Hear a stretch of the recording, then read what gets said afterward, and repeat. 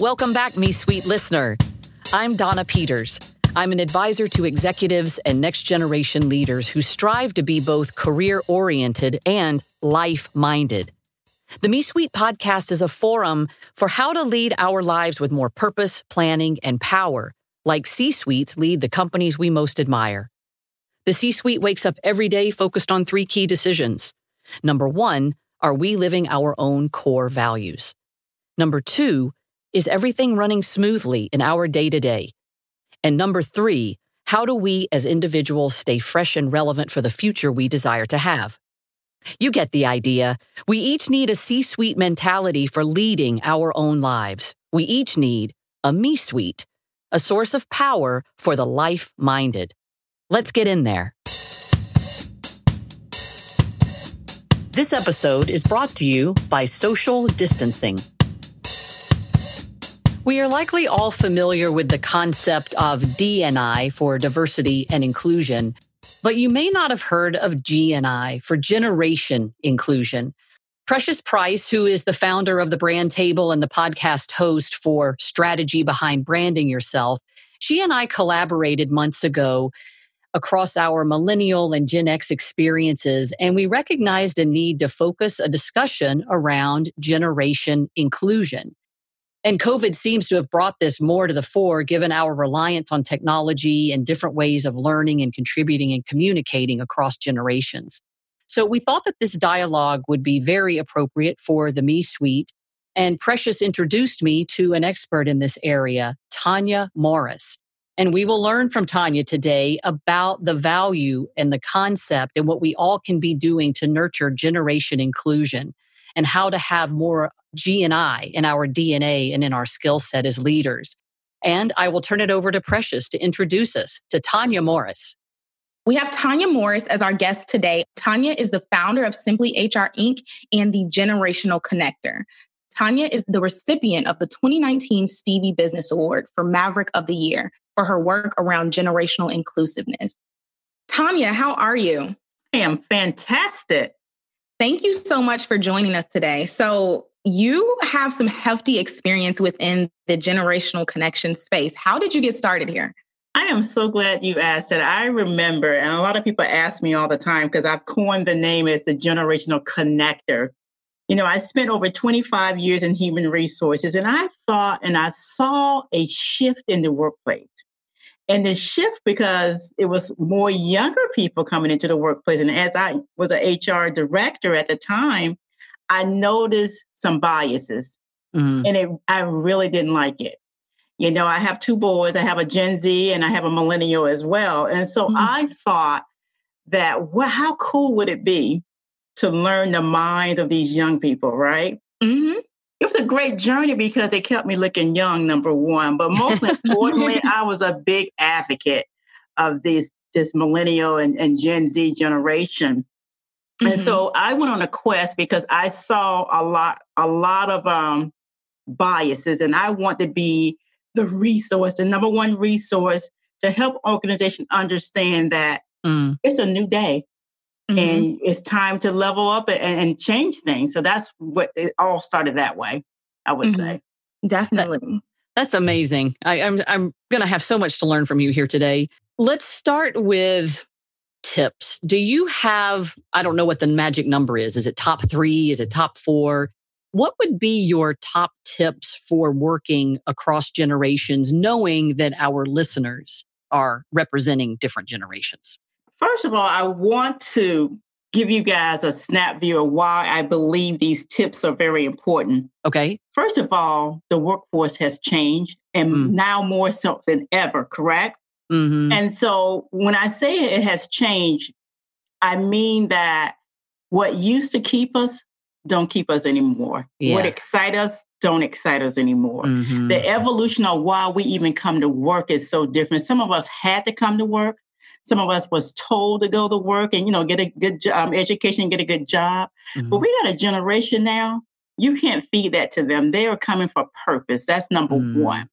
So when you start looking at the evolution of the workforce and the relationship between employee and employer, now we can talk about the top 3 or 4 things that is needed in today's workplace in order to sustain 5 generations, because we got 5 generations working side by side for the first time in our history. And we all know that, right? Amazing. But the question is, how can we all get along so we can all belong? And that's something that is my driving force. That is my mission. How can we get along so we all can belong? And so I thought about that, and I interview a lot of the millennials and the multi-generation. I'm a multi-generation person because I believe it takes all of us. And I think we all can bring some to the table. So the top 3 things I think, especially in this remote world that we are thrown and blindsided in, number 1, we have to communicate. And I say that to a point where we say we communicate, but we got to use different mediums and vehicles to be able to communicate. Okay. It blows me away when we say, well, the younger people don't know how to communicate. And so I tell the story all the time. I've gone to many restaurants and I've seen the universal posture. And that's when everybody is bent down and looking at their phone. Yeah. That's the new communication, right? So that's one piece. But I do think we have to leverage right now in this remote workforce, the technology piece. We all are working together and some of us are being exposed on the technology side of it. So if I can say one thing about cross-generation, we got to leverage this technology. But more importantly, leadership like no other. You have to have leadership. I mean, you got to have compassionate leadership. You got to pull out all the stock.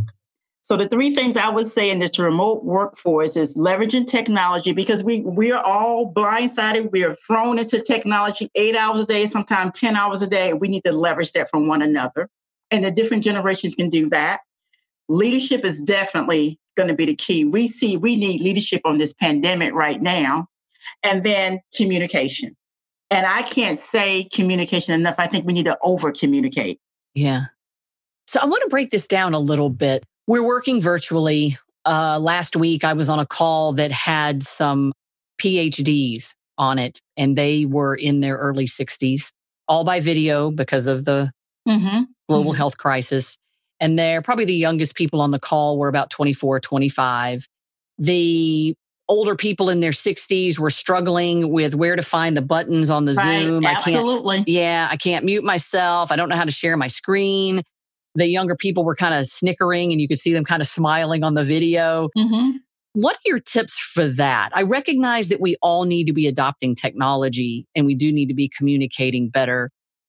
I want to zero in on the word you used. Maybe it's the compassionate word of how do we work together in this environment where we're propping everybody up and finding what's in common or actually helping each other rather than finding the okay boomer moments. And and I'm glad you say that because, I'm not a person that's all for one generation. That's why I believe in generation inclusion. Yeah. But one of the models that I put out is the care model. I think we got to care about people. Yeah. We got to care about one another. And let me just break down the care and what that really means. When I talk and teach and speak about this here, the care model to me is so important. So number 1, we got to communicate and we got to communicate often, but we got to appreciate, which is the A. We got to appreciate one another. Yeah. We have to appreciate one another. Then we have to respect one another. And then we got to engage each other. Yeah. And so when I think about the care model, and that same example that's going on, where they're snickering about the older people, and all that stuff, I just really want us to be mindful that we are in this together. And I think that's why I'm a big advocate of generation inclusion, because I think that we all have something to bring to the table. We focus so much on the differences, but at the end of the day, we have so much in common. Yeah. We have far more in common than we do differently amongst generations. So when you're in instances like that, especially now, right, where we're having these Zoom calls where a lot of people, have not used this type of technology ever, if at all, how can you really show that compassion in that aspect? And when I think about your example, it's just a matter of being helpful, right? And thinking back to when you did not know. Because across generations, like Tanya has touched on, we all have, I guess, our focus, right? What we're good at. Generations have what we're good at. So if you understand what you're good at, use that to teach other people and to be compassionate with those topics rather than looking at it as an opportunity to elevate yourself above a certain generation. That is absolutely correct. And that's why I go into organizations to disrupt that pattern. Because what used to bother me, it was okay to say or have a stereotype about, a different generation. It was accepted. And I was like, that's why I moved away from D&I and said, you know what, my focus is going to be on G&I, generational inclusion, because it's in your face. And just like Precious talked about, oftentimes we are not taught, or it's not a culture to embrace the differences and appreciate the differences and understand that, you know what, I may do it differently, but I want the same thing. It's okay. Yeah. It is okay. And I believe that we got to get back to compassion.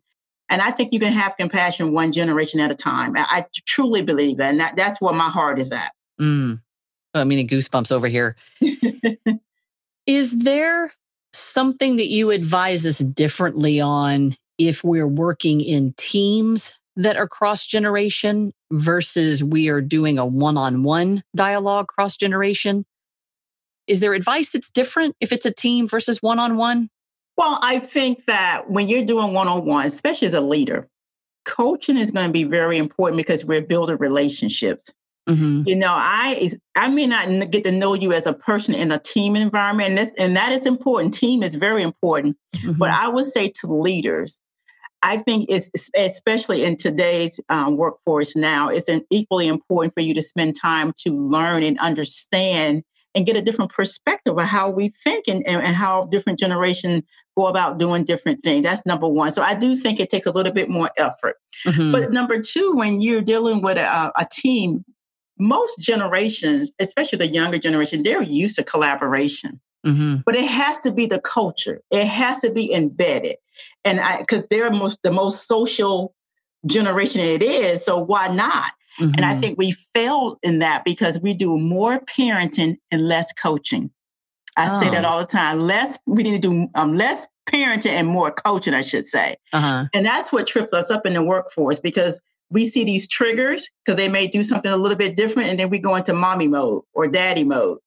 And so I think if we can get away from that and embrace the differences, and I did a survey of all my son's colleagues, friends in college, and I asked, what is the difference? And they said that you don't judge us. Judge. And so if we can bring that same concept in the workplace, whether it's in person or expert, I think in person, it's a little bit more because when you're in a group or a team, you can hide behind a lot of different things, right? But when you're one-on-one, you get to know that person. And I think if we do more of that and do it the correct way, we can really bridge those generation gaps in the workplace. So when you said it's not judging, did you mean that's the difference between parenting and coaching? Right. Got Absolutely. it. That's interesting. Just think, I'm a parent. So if I had an employee that may have done something a little bit different, right? And it may give me a trigger of my child, and I may instantly go into mommy mode, right? As opposed to taking a step back and say, you know what, let me understand why they go about doing it this way. Right. So I can give you a prime example. I had a client that said, I asked one of the workers to get this particular task done, right? So 15 minutes later, he came back and said, I thought I told you to get it done. And so this millennial said, you did, but you didn't say when you need it, how you need it. They need it specific. Just don't assume. As parent, we say, do this, and do that. We don't even show people. We just assume they're supposed to get it done. And we just have to take a step back. So I thought that was funny. Yeah, that is a good example. I was working with someone fresh out of undergrad a few years ago. Brand new team. I had just met everyone, brand new project, brand new client. Everything was new. And we needed to create a status report, a red, yellow, green, to show the different activities in the work plan. Where were we on? Where were we off? The guy right out of college comes to me with a status report and everything on it was red. Because it's stuff right. And I thought, holy smokes, what project have I inherited? This is a mess. What are we into? I have an emergency. And then when he started to describe it, he said, oh, no. Everything is great. It's all red because we're finished. Right. We get to stop. There's no more work to be done. Mm-hmm. And the first thing I thought was, well, yay, I'm glad with that answer. But the second thing I thought was, okay, that's the craziest use of a red, yellow, green scorecard I've ever seen. But his logic was completely valid. Yeah. Right. Absolutely. He just had never been exposed to a typical scorecard before. That doesn't mean he couldn't learn it. He had just never seen one in the corporate way. Right. But the logic that he used to prepare one made complete sense. Spot on. And I tell people all the time, we are so accustomed to telling people what to do as opposed to showing them what we want it to be. Yeah. That's a difference. Interesting. But that perspective, you learned a lot, and that's a story that you can tell on and on and on. Because had you not taken a step back, you probably would have put that person on the pit plan. Right. Can't even prepare a scorecard. Right. Now, you didn't give them an opportunity, so you would have put them on a pit plan. And see, we jump to conclusions sometimes. Oh, it's okay to have understanding how did you get to. I use this story all the time.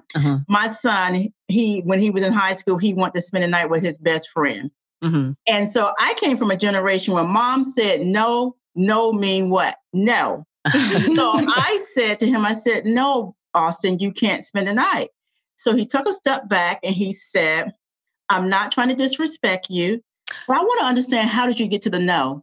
Oh, I didn't even have an answer for it. It was still no, but the learning lesson is that they have a different perspective of different things. And we have to embrace that.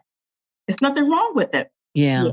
The way that we interpret things is definitely completely different. The perspective that we have is completely different. And then I will say, which is highlighted in your example, Tanya, we are not afraid to question things, to shake the room, for lack of better words. We are not afraid to do that, because in those instances, when you are questioning things, when you are shaking the room, all of us are learning. I bet you learned. And I love the word shaking the room, because one of the things I tell employers, what we walk around and whisper about, they demand it. And so I think the world has changed so much, especially from an employment standpoint, because now they have access to the world. And so they're job creators. And so we have to embrace them, not as workers anymore, innovators, creators. That's what we need to start doing. That's the new workforce. Yeah. One of my other podcasts, I interview a chief strategy officer, and his mantra is that no one has a monopoly on good ideas. That's right. Absolutely. And if you're only playing to the hierarchy and the org chart, and you're only going to the senior people to get ideas, you're missing this whole universe of innovation.